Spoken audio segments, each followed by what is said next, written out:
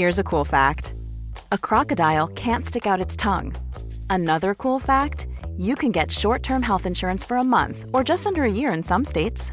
United Healthcare short-term insurance plans are designed for people who are between jobs, coming off their parents' plan, or turning a side hustle into a full-time gig.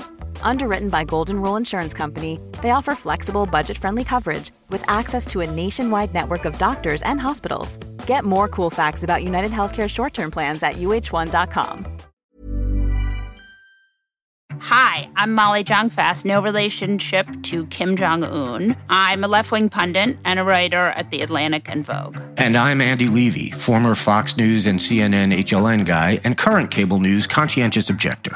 And I'm producer Jesse Cannon, and I'm here to make sure things don't go too far off the rails. We're here to have fun, smart conversations with the wisest and funniest people in science and media and politics that help make what's happening today clearer. Our world has been turned upside down, and on the new Abnormal, we'll talk about the people who got us into this mess and how we'll hopefully get ourselves out of it. What a great show we have today. Dr. Peter Hotez, a vaccine scientist who combats anti-science and author of Vaccines Didn't Cause Rachel's Autism, will talk to us about the latest on the Omicron variant. Then we'll talk to Nation columnist and Substacker Jeet Heer about all the fuckery. But first, let's have some fun. Andy Levy. Molly Jong-Fast. Don Jr., Failson-in-Chief, the heir to Trumpism, and his sister, Ivanka, are subpoenaed to come in and talk in this civil suit. Discuss. It's a sad day. I feel bad for both of them. Wait, are you being ironic? I can't even do it with a straight face. Yeah, I can't get through that. Yeah, I mean, good. It's a shame it's only a civil inquiry, but civil inquiries can maybe lead to criminal inquiries and criminal subpoenas. You know, this is about whether the Trump organization and the Trump family in general, whether they have inflated the value of their assets in order to get like better loans or more loans, but then at the same time de-inflated them or lowered them, the value of their assets to reduce taxes. As all good Americans do, I think, tend to do both. That's what you want in your ruling class is that kind of behavior. Well, I'm sure when she's president, she'll stop doing that. Yeah. She'll grow into the office. We have to give her a chance, right? I mean, it wouldn't be fair. I mean, usually her MO is she will probably testify that, well, she opposed all of that. She was against all of that. That's always her big thing. Never has there been a person who has been more against things she's gone along with I know. than Ivanka Trump. We were talking before we started recording that this new reporting that Ivanka Trump went in twice to try to get her dad to stop the violent insurrection. I tried. That's what her nickname is. Ivanka, I tried. Ivanka, I hated myself the next day, Trump. Did she though? That's the claim. Right. I almost hated myself. If I were normal, I would have hated myself the next day, Trump. But instead, my husband is starting a fund in the Middle East where he brought peace. Yes. So it makes a lot of sense. Well, that's his reward. When you solve millennia-old problems, you get to start a fund. I think that's the least we could do for Jared. I'm pretty sure that's written in the Bible. I think it is. In the book of hedge fundery. It's the book of funds, yeah. Yeah, the book of funds. That's right. Yeah, it's right after Psalms. It's Psalms and then funds. Psalms and then funds, yeah. Thou solvest the peace in the Middle East. Thou gettest thy carried interest. But really, kids, so we got Don Jr. and Ivanka. We'll see how that goes. I mean, I think it is Tish James is how she's, her nickname, but she has, she was going to run for governor and she did take a step back to stay in this job to finish this case, which I actually think is unusual in American politics to see someone really just commit to the job in that way. And I was pretty impressed by that. Yeah, very unusual. I mean, unless of course she had internal polling that showed she wasn't going to be governor, but who knows? But who knows? But look, but I don't look. I'm not trying to bag on her. In this case, I'm sort of glad she stayed. Let her continue the work that she's been doing, and drag all of them into court. I want to know what Barron knows. At some point, we're going to find out that he's sort of the mastermind behind all of this, I think. Some might say he's the Kaiser Soze. Exactly. It's the puppet master. The puppet master. But it is, I do think, our the New York State governor, Kathy Hochul, she's doing a reasonably good job because you don't ever read about her. It's kind of nice. Right? Yeah. Unfortunately, the only time I hear about her is we have to get COVID updates every day again, like we're back in, April 2020. But outside of that, you're absolutely right. Like, I don't hear much about her, which after the last narcissist, I'm very happy about. Yeah. I think that's probably a pretty good sign that things are largely okay, which is not to say that I endorse, I don't know. Again, I've gotten in trouble for being too nice to New York State governors before, and I will never do that again.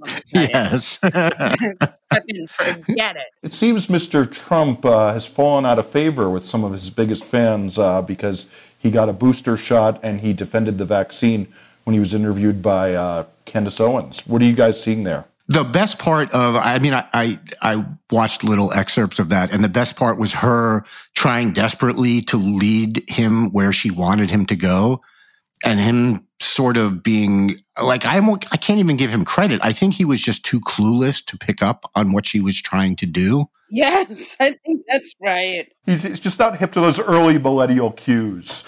Right, exactly. And then, of course, her big defense of him that he just... he's old and he's not on the internet enough, as if being like the less you're on the internet, the more you probably know. I mean, let's be honest. Like, and her whole thing is, he's not on the internet. He doesn't know. It's like, yeah, that's not how it works, given the amount of false information on the internet. Like this whole, he's old and doesn't, like, it's like, this is the guy you want to be president again in 2024. Like, on the one hand, you love him and he's your savior. And on the second, but now he's like this senile old man who can't open a webpage. Well, what I think is amazing about this whole thing is he took this sort of, this creative stance of, and I'm not saying this in a good way, it's meant to be pejorative, but he took a creative stance to try to embrace anti-vaxxers on both the left and the right. Right. Because, and there are a fair amount of like women who used to be lefty, kind of, soccer moms in California who now believe that vaccines cause infertility and that this is, there's some QAnon natural food, anti-vax mishigas, and those people have kind of gone over to Trump. The newest thing is that the vaccine is getting people pregnant. Right. Oh, I hadn't even heard that one. That's the new QAnon wave on the vaccine, yes. He sort of was able to stretch his insanity to appeal to some of these people, but the problem is fundamentally killing off your base is going to give you problems. Well, and the other thing for him is it's like fundamentally he can't, because the vaccines were developed while he was president, he has the insatiable need to take credit for them. So they can't be bad. So he's sort of trapped, he's got the anti-vaxxers who at this point, that's a part of the Republican base. But by the same token, his ego can't let he's already, he's got his name on everything and, with all his buildings or whatever. I'm sure he's not happy that his name is not on this vaccine, but he loves to call it the Trump vaccine. If you're saying the vaccine is bad, then you're saying he's bad in his mind. Right. So there's this fundamental disconnect. It's like one of those things that if he were a robot, these two things you'd see his head start to smoke would start coming out of it, because he couldn't put the two things together, and then his head would explode from the fundamental, disconnect between those two things. Yeah. He wants to take credit for it, but he doesn't want to alienate his anti-vaxxers. But it seems like that when he said he got the booster, I guess he decided he couldn't thread that needle anymore, or he just wasn't paying attention. But there's also the fact that when he got the booster sort of in secret, not necessarily in secret. Right. No, in secret. Like no one knew. And, when you think about maybe the bit of good he could have done by getting it publicly and having it filmed and, him saying, get the booster, it's good for you. And he, of course, chose not to do that because fundamentally he's a coward. And, he was trying to, like you said, he was trying to thread this needle, no needle pun intended, but of getting the booster because, of all people, Trump is going to do something that's going to benefit him, which obviously he knows the vaccine will, but without making it public and maybe, getting other people to follow suit because he doesn't want to alienate those people. So he's just, again, fundamentally, he's a coward. And, I'm glad he's come out in favor of the boosters, but it, as with everything, it's too little too late I'm not going to give him a standing ovation for it. I'm going to stay on my couch. I don't think you could actually speculate that whether the supporters are mad. I mean, there was a flurry of TikToks of the Alpha MAGA Karens getting very mad. Oh, really? Well, as our TikTok correspondent, yes, I can tell you that. I'm watching. That's amazing. I'm actually on TikTok a lot, but anytime they put a political video in my feed, I block that account. So they've gotten the message, and because I need a place that is completely politics free, because obviously Twitter ain't that place, and I'm not on Instagram, and I'm like, TikTok needs to be my safe space, from politics. And you're really missing out. You see, I click like every time I see a shirt on a blonde woman that says, I carry a gun and hate the vaccine. Are you triggered, Lib? I'm like, hell yeah, I am. Give it to me. This is what I've been looking for, babe. Oh, Jesus Christ. Okay, so speaking of the QAnon Karens, somebody no longer has a Twitter account, or at least one of them is gone now, Miss Marjorie Taylor Greene. What are you guys seeing there? She got put on break from Facebook, which imagine how bad you have to be put on break from Facebook, the home of Ben Shapiro.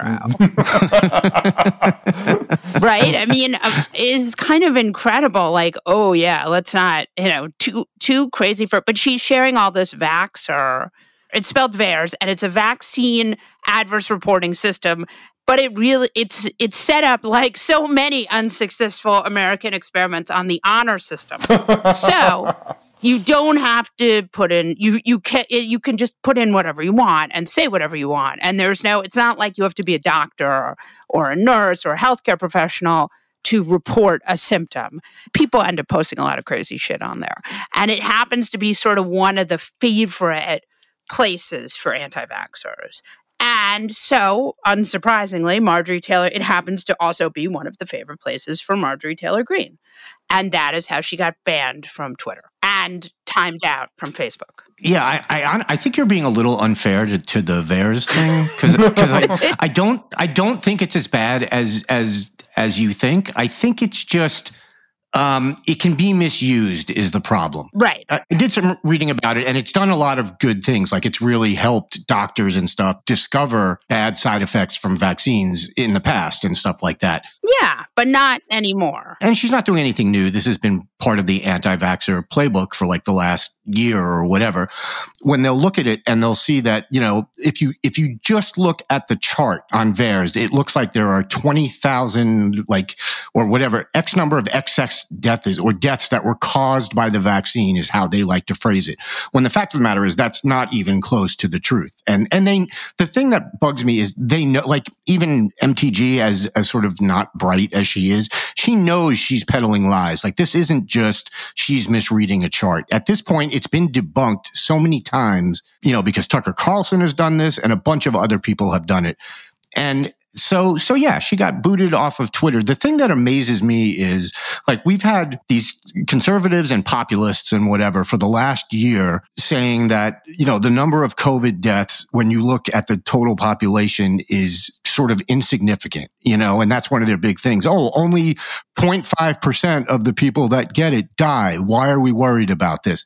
But then two conservatives will get booted from Twitter and suddenly it's it's a national crisis and we need to have an emergency, session of Congress to pass laws about it. And it's so anger making. And of course they always play the free speech card, which is obvious nonsense since Twitter is not the government. You saw that JD Vance was like, this company must be crushed. Yes. Well, that's what I'm saying. It's stuff like that. The same people that are walking around and have been for like the last year saying, well, COVID's not that big a deal because if you look at the percentages, it's very low.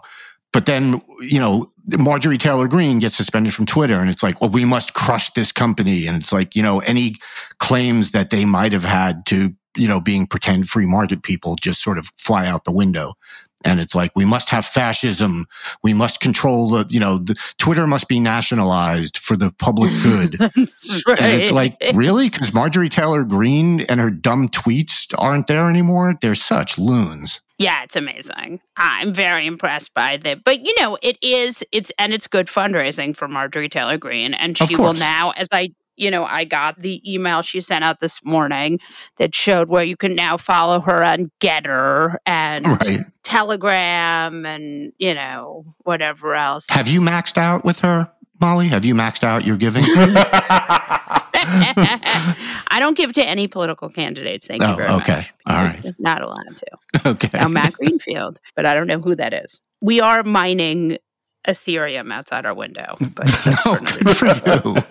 Don't let your apes get stolen.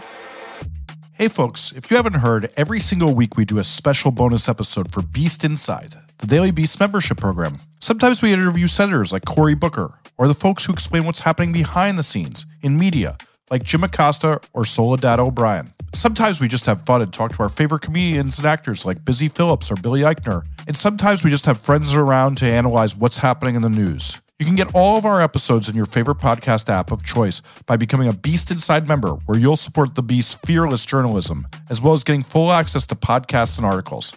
To become a member, head to newabnormal.thedailybeast.com. That's newabnormal.thedailybeast.com.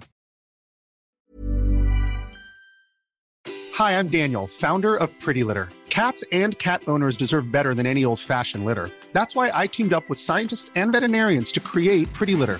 Its innovative crystal formula has superior odor control and weighs up to 80% less than clay litter. Pretty Litter even monitors health by changing colors to help detect early signs of potential illness. It's the world's smartest kitty litter. Go to prettylitter.com and use code ACAST for 20% off your first order and a free cat toy. Terms and conditions apply. See site for details. A lot can happen in 3 years, like a chatbot may be your new best friend. But what won't change? Needing health insurance. United Healthcare Tri-Term Medical Plans, underwritten by Golden Rule Insurance Company, offer flexible, budget-friendly coverage that lasts nearly 3 years in some states. Learn more at uh1.com. This show is sponsored by BetterHelp. There's something I've really been needing to get off of my chest lately, which is that everyone and their mother should listen to the Andre 3000 album because it lifts my spirits on a regular basis, 1000%. We all carry around different problems, big and small, and let's be honest, when we keep them bottled up, it can start to affect us negatively. That's where therapy comes in. It's like this safe space where you can unload all those burdens and start figuring out how to work through whatever's weighing you down. Therapy can make a difference. I know this from firsthand experience, and it's not just for those who've experienced major trauma. It's for anyone who wants to improve their mental well-being. Therapy can help you learn coping skills. It can teach you how to set better boundaries, and it can make you be a better version of yourself. If you're considering therapy, why not give BetterHelp a try? It's entirely online, which means it's convenient, flexible, and fits into your schedule seamlessly. Plus, getting started is as easy as filling out a brief questionnaire to get matched with a licensed therapist. And the best part, you can switch therapists anytime at no additional charge. So why wait? Take that first step towards a happier, healthier you with BetterHelp. Get it off your chest with BetterHelp. Visit BetterHelp.com/thenewabnormal today to get 10% off your first month. That's BetterHelp, HELP.com/thenewabnormal. Dr. Peter Hotez is a vaccine scientist and the author of Vaccines Didn't Cause Rachel's Autism. Welcome back again to The New Abnormal, Dr. Peter Hotez. Oh, Happy New Year, Molly. Thanks for having me. Thanks for joining us. So we have a lot of questions for you. And Jesse and I, actually, when you came on, Jesse and I were arguing about this. So I think we should start on this. The 5-day quarantine. The CDC has lessened the quarantine from 14 to 10, and now we're at 5. What do you think? think? Well, remember, there's both quarantine and isolation. Isolation is when you know you've been infected and you're isolating. Quarantine is when you've been exposed and you're waiting to see if you become infected or not. The 5-day period, was partly born out of the fact that with previous lineages, you were shedding virus mostly from the 2 days before and after you became symptomatic. And so therefore the thinking was, well, we don't need that full 10 days for most cases. And therefore, after 5 days, you can put a mask on and then go about your business thinking that there's a relatively small likelihood that you're actually shedding virus. And therefore you can go out into the community. And of course, the reason they're doing this in part is, one, based on science, but second, based on the fact that now with risks of knocking out the whole healthcare workforce, knocking out the transportation hub because so many employees are calling out sick, that it would just shut down the whole United States infrastructure. That was part of it. I think I had a couple of things that my scientific colleagues, in some cases, even I've pushed back a little bit, are along the following lines. One, a lot of that data is based on previous lineages, and Omicron is so different in terms of transmissibility, so we don't really know if the same rules still apply. It's still too new to have studied.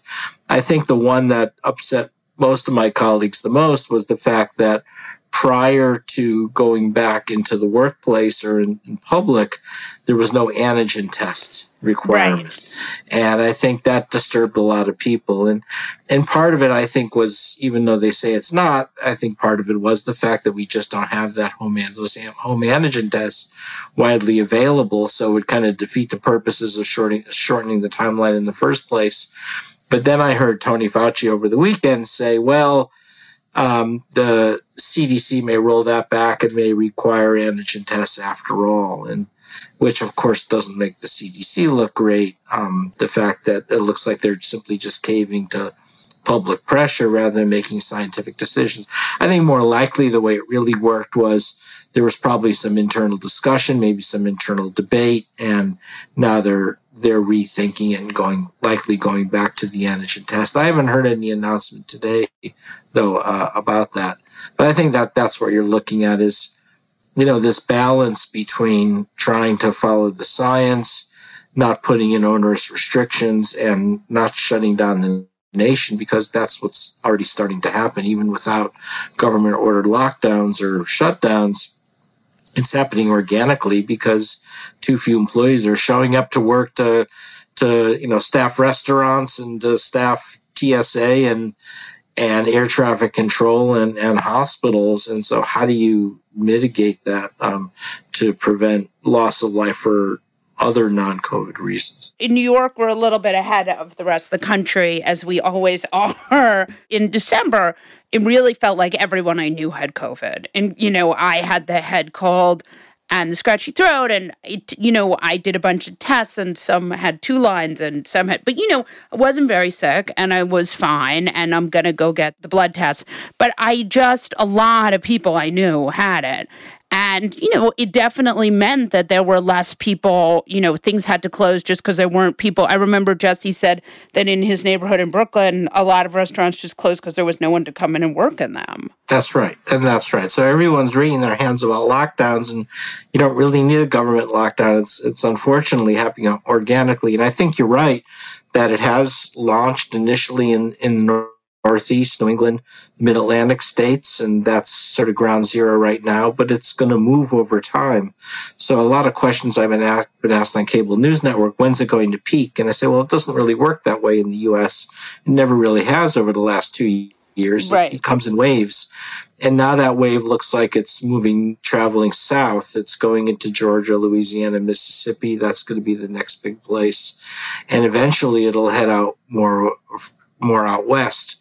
And the hope is that as it's traveling out of the Northeast into other parts of the country, the cases start going down actually in the Northeast. So you get some a respite, and you get a break so that you can open up all the schools and restaurants and get back to some level of normalcy again. But there's no guarantee. And the reason is because we have seen waves start to go down and everyone starts high-fiving themselves, and then it gets stuck there halfway, and then it plateaus for a while. So it's hard to know if that's going to happen or not. I mean, what we've seen anecdotally in New York and also in South Africa and also in the UK is that it sort of rips through a city in about a month. At least anecdotally, so far from South Africa and the UK, there hasn't been a huge uptick in deaths like there have been with previous variants, right? No, but on the other hand, the deaths have remained kind of steady and the hospitalizations have gone up. And the worry is for this variant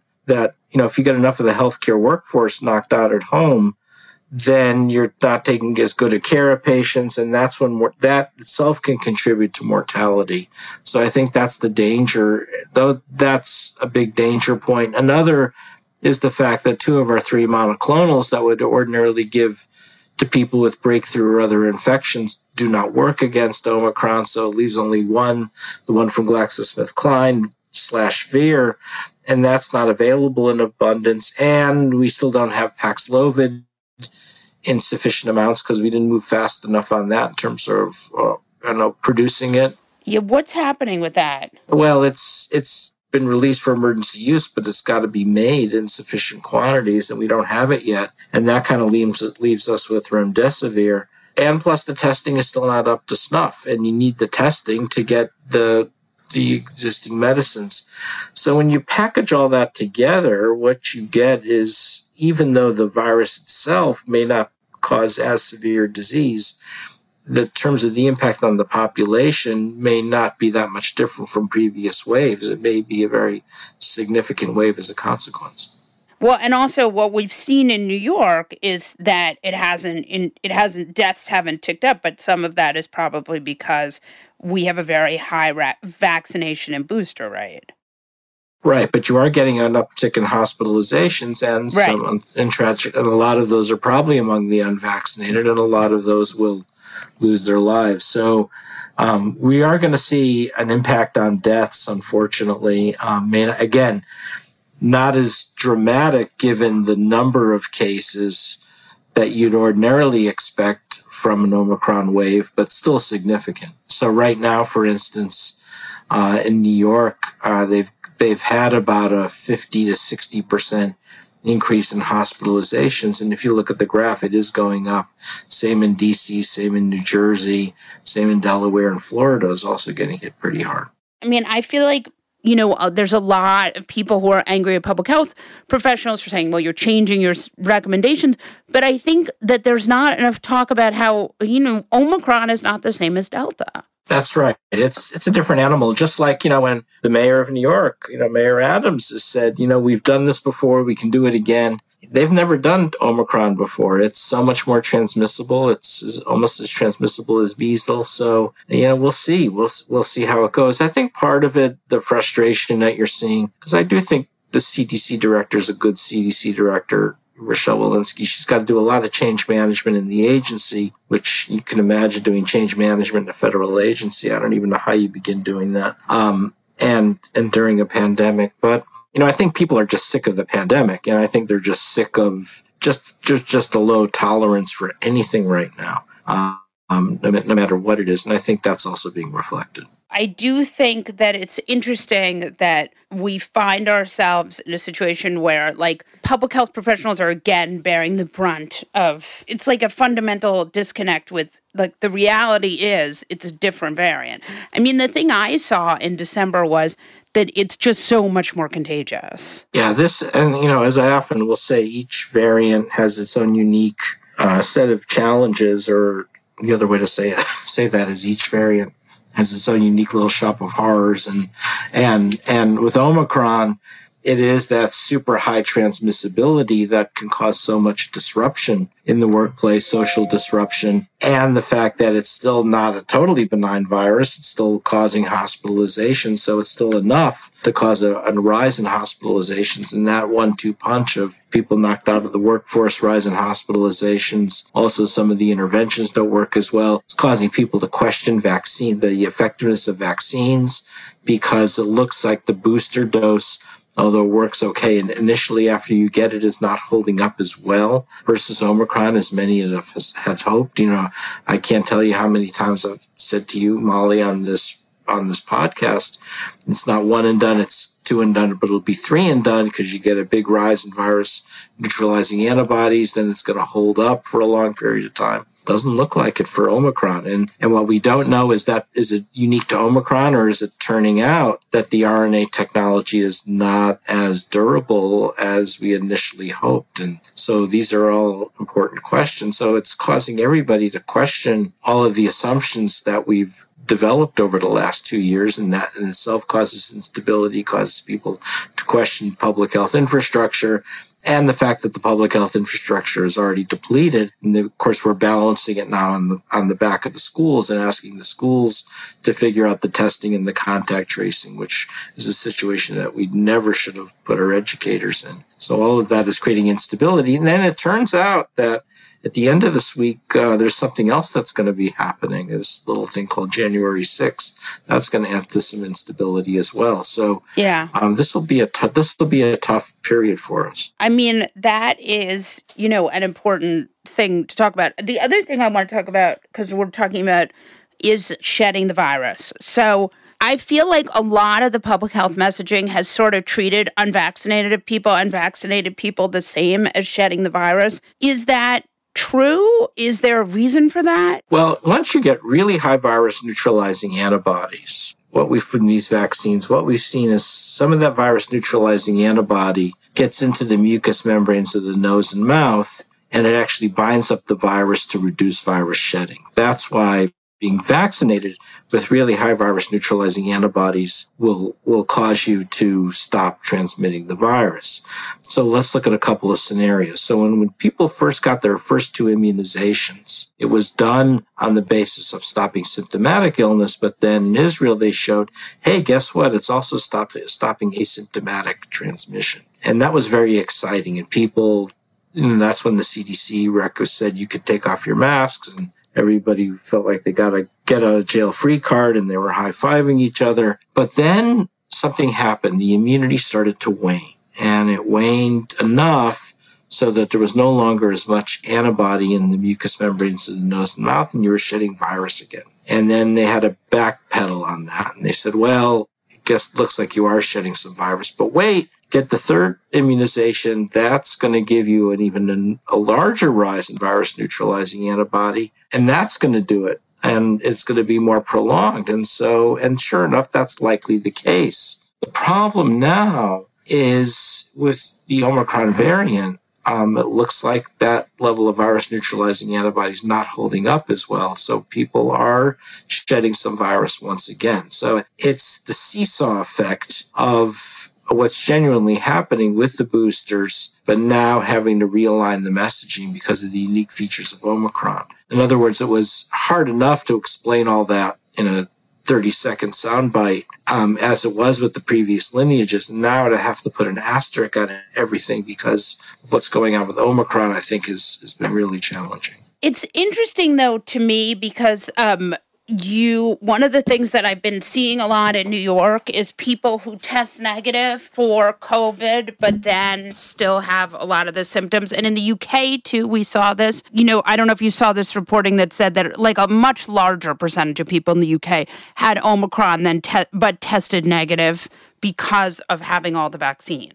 Because testing antigen negative, right? Because the vaccine was still limiting the amount of virus, right? And because the antigen test is less sensitive and maybe a better indicator of how likely you are to transmit the virus, that was the case. The problem, though, is if you start doing PCR tests, PCR is so sensitive it can detect virus fragments. bits and pieces of virus, even though you're not shedding virus. So, for instance, there's a good chance, Molly, you're still PCR positive. If you were to do a PCR test from your illness back in December, even though you're not symptomatic anymore. I don't know if I had it, but I did have 8 negative antigen tests. Right. I mean, there are other reasons to get upper respiratory infections this time of year, of course. But, assuming that it was COVID, your antigen could be negative and you're not shedding virus to infect others, but you could still be PCR positive. Right. For having remnants of that. Say you're PCR positive, you're vaxxed to the hilt, you're not shedding virus. Do you need to be quarantined if you're not shedding virus? Well, no.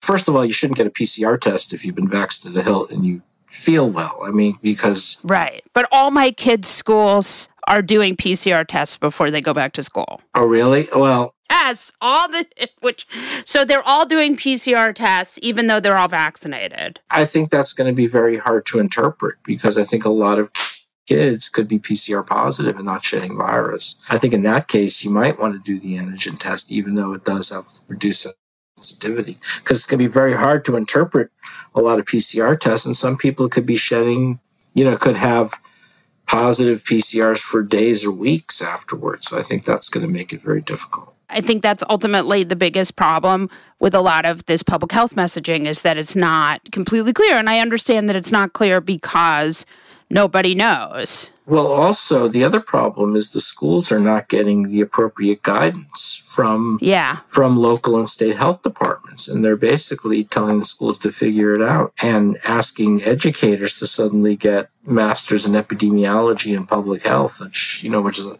is unfair, and asking the nurses to figure this out. So I don't know that doing a PCR.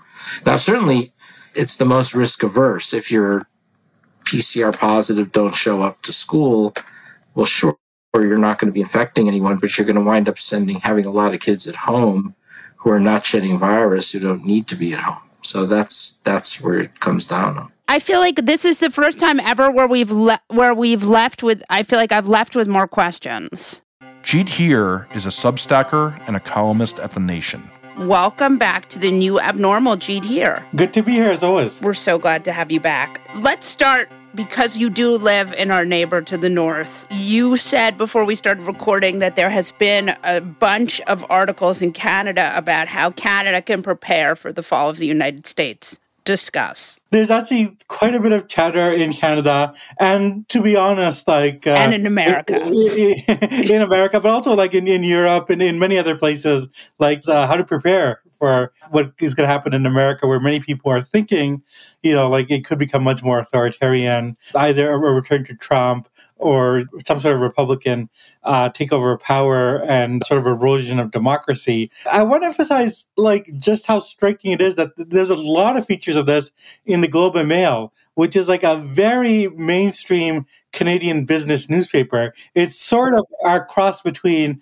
the New York Times and the Wall Street Journal. It has both elements, and in some ways it's a little bit closer to the Wall Street Journal. And for that publication, which is really aimed at guys who work on our equivalent of Wall Street, the kind of business conservatives who are looking after trust funds, if they're the ones that are worried that the United States could become authoritarian, that's really notable. And as I said, we know, I think we have good reason to think that these conversations are happening in Paris, in London, in Berlin. Some stuff that your listeners will be familiar with the fact that the Republican Party has sort of turned against democracy in a big way, that they've embraced the idea that the election of 2020 was stolen, that they're putting in place election officials to do what was not done in 2020 of overturning the election. And there's a possibility that Trump will return, but it doesn't really require Trump. I mean, it's the party more than the man.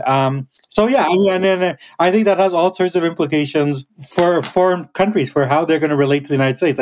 What do they do? And maybe one thing to emphasize is the sort of insecurity it creates in American foreign policy, that no one thinks they can make a deal with or an agreement with the United States that they can rely on anything, right? That, this is a country that elected Trump once, and he pulled out of the Paris Accord and he pulled out of the Iran nuclear deal. And right. So why trust? Why trust the United States? And more broadly extending beyond that, the countries that think of themselves as democracies are wondering, like, well, how would they relate to the United States? Like if it ceases to be a democracy, or if it erodes from being a democracy. So I think it's good for your listeners and for Americans more broadly to know that, this is what the world is talking about. This is the way, things are discussed. I have a slightly contrary, or maybe not so dire thought on this. Yes, not so dire. Come on down. No, I was just saying not so dire, but it's dire in a different way. Oh, good.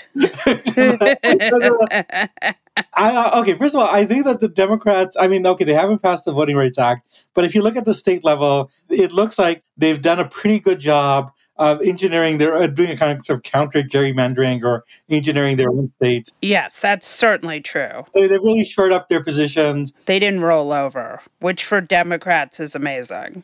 Yeah, it is amazing. Yeah. And really, one has to look at it like even more broadly than, just one election or things. It is the case that more than half the country really hates Trump. And what he stands for, it's something like 62% of Americans don't want Trump to ever run again. Yeah. But, that doesn't mean that he can't become president. You can, with the Electoral College, he could definitely become president again. But so I think that what's going to happen more broadly, and is already happening, is you're going to get like a long stalemate, a long Cold War inside the country. Right. Where really nothing gets done. Neither party is able to garner a supermajority that you need to get things done. So let's say, Trump or someone like him gets in 2024, even with a Republican trifecta, it's still going to be hard for him to get things done, as it was, honestly, in 2016. There'll be a lot of resistance, even more so. And then, Democrats would have a good shot in 2026. But basically what you're going to have is this perpetual seesaw driven by negative partisanship. One party or the other getting in and then driving out all the other voters. And I don't know how, it's hard for me to see any sort of stable government. And so, I know a lot of Canadians are worried about, America becoming authoritarian. Right. And I think it will become more authoritarian, but I think there'll also be a lot of resistance. My more broad thinking about this is, though, that really what you're going to see is a lot of instability and a lot of gridlock and not being able to deal with problems. And I think we already kind of see that with the COVID situation, right? Right. Where you kind of have the inability to deal with this is partially driven by the fact that the Republicans and Republican affiliated outfits like Fox decided, well, maybe it's better to keep the pandemic going to hurt Joe Biden. Right. I literally think if you're thinking at the level of Fox News, spreading anti-vax sentiment, that's literally the logic at work, which sounds like nuts. How could anyone think like that? But here we are. Yeah, that's what's so interesting to me is that you have a situation where you really do have a Republican Party that is completely committed to power. And then you have at least a Democratic Party that is fighting back because, you and I both know Democrats have a long history of rolling over, but, and not fighting back. But I just think that the center cannot hold, right? You can't have one party responsible for keeping democracy going and also trying to get power back. It's just an undoable situation, or trying to maintain power. The two run contrary to each other. Yeah, no, they do. And I think that's always been the kind of tricky thing about Biden's position, which, I grant you, it did, help him win the presidency. Right. But he was both arguing for, I'm going to be the one that will restore things to the way they were before Trump and get some sort of return to bipartisanship. He really did run on, I'm Joe from the Senate, I know how to work with people from the other side. That is at odds with the current moment where the two parties are so hyper partisan. And to the degree, people, I think people rightly blame Manchin and Sinema, but to some degree, their whole logic is the logic that Biden partially ran on. Right. Biden gave two different messages. One is that he's going to pass a lot of these very ambitious bills that will really shore up American democracy, and also he'll work in a bipartisan way and restore the old comity and civility. And so that's a mixed message. And the different parts of the Democratic faction are unhappy with him because you're getting neither, right? Like because of the Manchin wing, you're not going to get a big shoring up of American democracy and big spending bills that you need. But because of everything is so partisan, the people like Manchin actually, they're not really getting what they wanted either, because there's not getting any return to bipartisanship either. I mean, unless you have a time machine, there's no world in which you're getting back to bipartisanship. No, of course not. I mean, I've always thought that was a kind of fantasy. The problem is that there's so many American institutions, and this goes beyond the government, but that are kind of based on that center. As you said, the center cannot hold. There's so many institutions that are based on a kind of, 1950s view of politics, where you have two parties that are, a little bit different, but, close enough, and they can work. And you have a lot of people who are willing to cross aisles. You have liberal Republicans and conservative Democrats. And you still have a few conservative Democrats, but a lot less, but you don't have any liberal Republicans. And then you have both, also the two parties really in a deep existential way loathe each other and see each other as a threat to the country. It's this combination of gridlock and hyper-partisanship. I mean, there is a wing of Trumpism that is fascistic as a real threat, and we have to guard against that and fight against that. But the long-term, or the broader prospect, is this problem of an ungovernable country, right? Of like, how do you get anything done? Yeah, I mean, I have a few thoughts on. I mean, maybe like since we're starting the new year, you want to have a more positive note. We can think a little bit about how things can get done. You know what I'd actually like to go to, because I think it opens the door to it, of this idea. I'm writing my newsletter. Wait, what? Not to plug my newsletter in the Atlantic. You should subscribe now. But I'm writing about Marjorie Taylor Greene, who only was on her committees for 1 month before she was stripped of her committee assignments. But she, this weekend, before she lost her Twitter, did a whole tweet thread about how we should, between calling Democrats termites, which, as you know, is this the same language we've seen in other, it's a fascistic language of dehumanizing your enemies. But she also made a whole plea about a national divorce.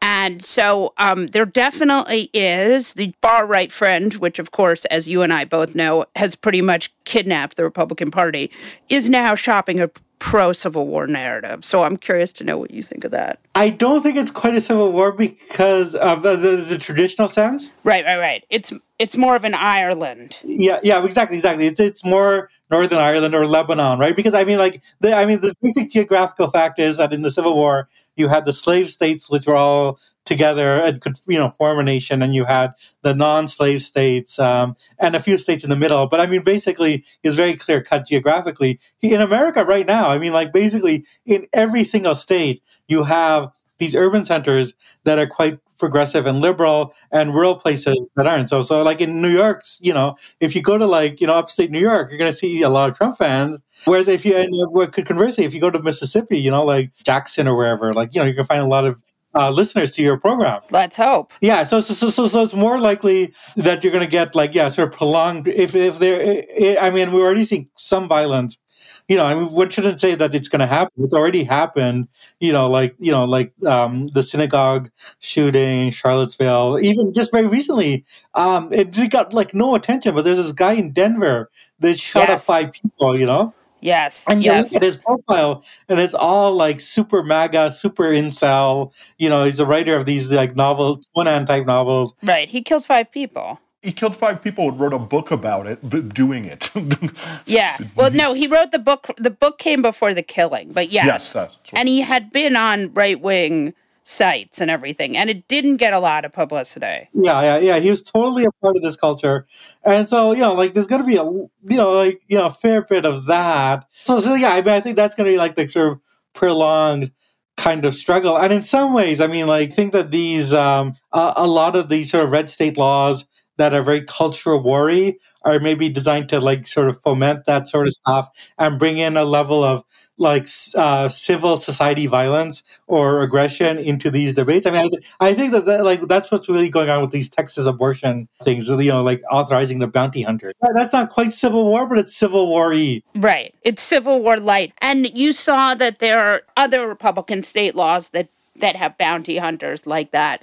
For example, there's a banned book law that they're working on where libraries have sexually explicit books. I mean, I have to say the library law kind of delighted me because I hope it encourages people to use libraries, is all I'm going to say. Yeah, I mean, the younger listeners will not understand this, but back in the 1970s, half the population got their sex education from your mom's paperback novel. That's right, man.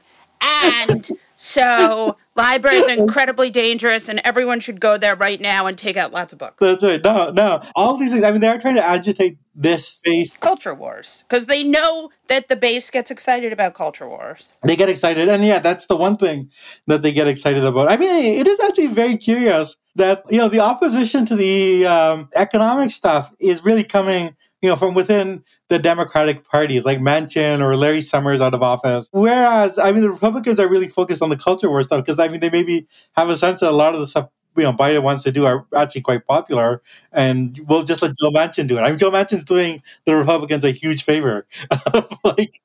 Yeah, I mean, well, Joe Manchin is getting a lot of money from it. The thing that gets me so upset, is that there are a lot of members of Congress on both the right and disturbingly the left are trading stocks and then serving on committees to regulate that. It's too insane. Yeah, no, it's a real problem. Yeah, no. And but again, I mean, that sort of feeds into this sort of authoritarianism. I mean, when people talk about authoritarianism, like there's this sort of this Trumpist movement that wants a strong man, but I think that one has to have, like that sort of movement can only flourish in a society that seems like it's gridlocked and where there's a lot of corruption in like high levels of office. Right. And, that was the kind of classic situation of sort of, 1920s. But I don't think it's going to quite go there. I think that there's going to be more like an extended period of instability. And within that framework, like, what do you do? I mean, like, I think this really strengthens the case for like Biden, trying to govern like Obama did after 2010 of like using the executive orders. And I mean, like, pros and cons to getting rid of student debt. But I mean, I think for me, the biggest pro reason is this is something you can actually do, right? Like you can actually just sign just signing a pen and you can do it and you can give something to your base. Yeah, to get them happy. And also not just your supporters, because there'll be a lot of other people on the other side. They'll see that, the president actually did something that was good for me and diffuse some of the anger that, anyways, I just think that, but also it just makes you look strong, right? Like it makes you look like, like you're fighting for something. To me, like that's the most worrying thing about what Biden is doing. Like and I understand he wants to be the anti-Trump and like lower the temperature. Right. I don't know that it's up to him. And also it doesn't look like he's out there fighting for people. And I feel like, if you look at his numbers, especially among young people, like I feel like that's a real issue. If people need to have a sense that, you have a president who's like, out there in the trenches, is like fighting for you. Yeah. Yeah. One way temporary solution is a Band-Aid solution. The long run solution is going to have to be like, the Democrats really rebuilding and getting enough of a majority to do stuff. The short-term solution is these executive orders and is also like the state level. I mean, there's, federalism is usually a conservative thing, but I mean, in a lot of these blue states, you're getting, very strong Democratic majorities. And also the nature of those majorities are changing, that a lot of the more conservative Democrats have been cycled out of politics. And so I really think that, that might be the area where things need to be pushed, like that. This is where you can, like shore up stuff and get at least some stuff done. I mean, those seem like to me the short-term solutions for what is it's gonna have to be like a long war. Like Germans, of course, have the military terminology, and I won't use the German phrases, but they make a distinction between knockout war and trench war, right? Like the knockout wars where, what they wanted in World War II, the quick blitzkrieg victory where they would take Paris immediately. But the trench war, is what they got in World War I. And I feel like, like we're in a long period of trench warfare. You're just going to have to like keep fighting and duking it out and like looking for local victories where you can. And then that seems to be the way forward. Thank you so much, Jeet, here. I hope you'll come back. Oh, of course. I'm always happy to be here. What's crazier than QAnon? More outlandish than Pizzagate? And scarier than a Mexican getaway with Ted Cruz? The answer is what the American right wing has planned next. Be one of the first to listen to Fever Dreams, the new podcast from the Daily Beast tracking the conspiracy slingers, orange acolytes, and straight-up grifters pushing to retake power. Every Wednesday, hosts Swin Subasang and Will Sommer check in on the movement of the radical right.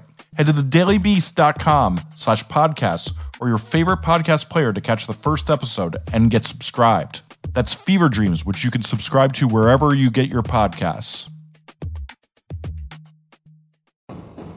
Andy Levy. Molly Jungfest. There are people who annoy us.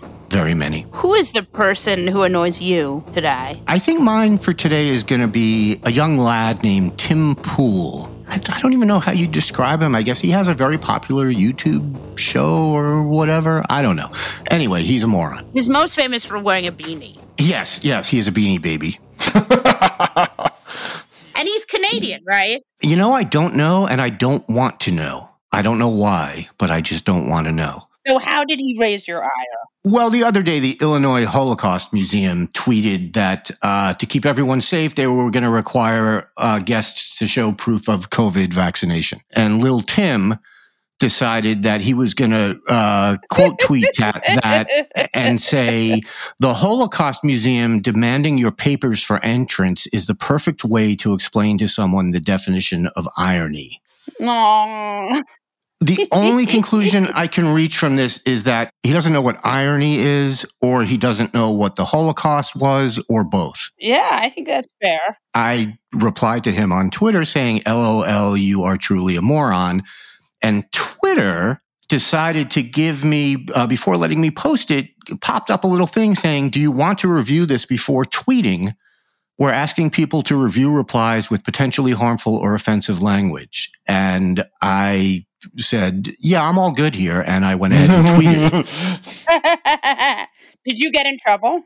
I did not. And then some guy started arguing with me. And I, told him he could, he should kindly fuck off. And Twitter gave me the same thing. And I was like, I said kindly. Like, I don't, I'm out here being polite and you're giving me warnings. Like, I don't understand. But I got a bunch of replies saying, oh yeah, if you tweet those, you're going to get put in Twitter jail. And I haven't yet. Obviously, a large part of me would love to get put in Twitter jail because then I could go about my life. I don't think so. Not have this serotonin machine staring me in the face all day, But anyway, fuck that guy. I would like to propose from this fuck that guy a new rule. If you are fighting with the Holocaust Museum, you are the bad guy. Yeah, it's just, and they've been doing this for a while. He's not the first to do this. Like, I've tweeted about this before. Like, who was it? Some idiot was fighting with the Auschwitz Memorial. Yeah, exactly. Like, what are you doing? It should be the moment where you say, I'm fighting with Auschwitz Memorial. That should be the scene in the movie where you are, you're standing over the sink and you just throw water on your face and you look up in the mirror and you're like, what am I doing? What have I become? What have I become? I think I know what he's become, actually. My theory is, and I'm convinced of this with Tim Pool, is that he's determined to make Godwin's Law obsolete by doing land speed records towards it every day. He's doing speed runs of Godwin's Law, yeah. Yeah, he's pretty amazing. This is what I've learned from Googling him while you were talking. He's 35, and that's pretty much it. And he's not Canadian. He's from Chicago, which is basically the same thing. Yeah, I shouldn't say that. We have a lot of Canadian listeners, or at least 2 or 3. Canadians are great. Canadians are the best. We need them to give us citizenship. Yeah. I have had girlfriends who have been living in Canada all my life. You don't say. Nice. So my fuck that guy is, I don't know if you know of him. His name is one Donald J. Trump. And he was president of the United States. No, that can't be right. Long time ago. Recently, when not playing golf and speaking at weddings and bar mitzvahs, he is giving his full and total endorsement to Viktor Orban. Because if fascism is wrong, he doesn't want to be right.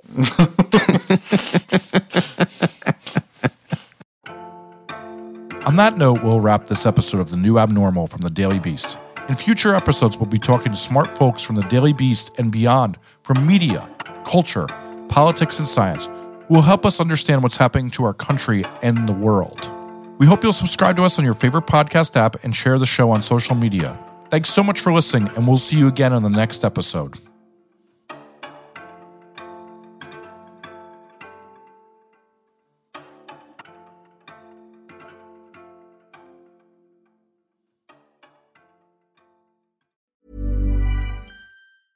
Hey, it's Paige DeSorbo from Giggly Squad. High quality fashion without the price tag. Say hello to Quince. I'm snagging high-end essentials like cozy cashmere sweaters, sleek leather jackets, fine jewelry, and so much more. With Quince being 50 to 80% less than similar brands. And they partner with factories that prioritize safe, ethical, and responsible manufacturing. I love that. Luxury quality within reach. Go to quince.com/style to get free shipping and 365-day returns on your next order. Quince.com/style.